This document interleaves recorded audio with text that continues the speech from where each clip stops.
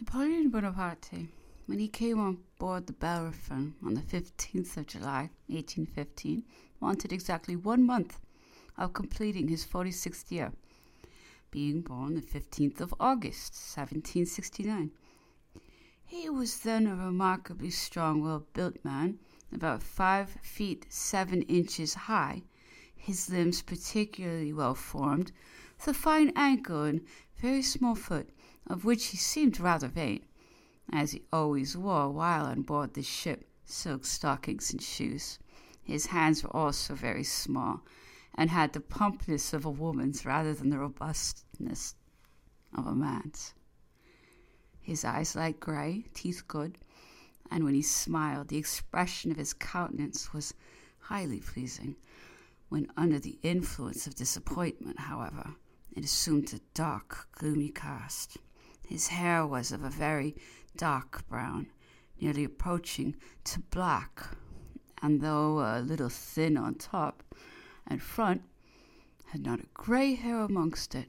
His complexion was a very uncommon one, being of a light sallow colour, differing from almost any other I ever met with. From his having become corpulent, he had lost much of his personal activity, and if we are to give credit to those who attended him, a very considerable portion of his mental energy was also gone. It is certain his habits were very lethargic while he was on board the Bellerophon, for though he went to bed between 8 and 9 o'clock in the evening, and did not rise till about the same hour in the morning, he frequently fell asleep on the sofa in the cabin in the course of the day. His general appearance was that of a man rather older than he was. His manners were extremely pleasing and affable.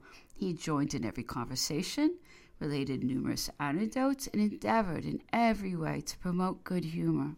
He even admitted his attendants to great familiarity, and I saw 1 or 2 instances of their contradicting him in the most direct terms, though they generally treated him with much respect. He possessed, to a wonderful degree, a facility in making a favorable impression upon those with whom he entered into conversation. This appeared to me accomplished by turning the subject to matters he supposed the person he was addressing was well acquainted with, and on which he could show himself to advantage. This had the effect of putting him in a good humor with himself, after which it was not a very difficult matter to transfer a part of that feeling to the person who had occasioned it. Lord Keith appears to have formed a very high opinion of the fascination of his conversation, and expressed it very emphatically to me after he had seen him, speaking of his wish for an interview with the Prince Regent. Damn the fellow, he said. If he had obtained an interview with His Royal Highness in half an hour, they would have been the best friends in England.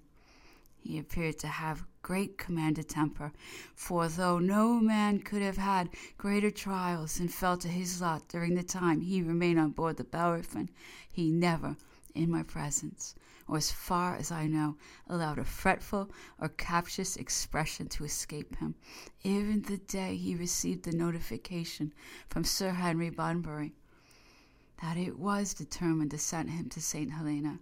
He chatted and conversed with the same cheerfulness as usual.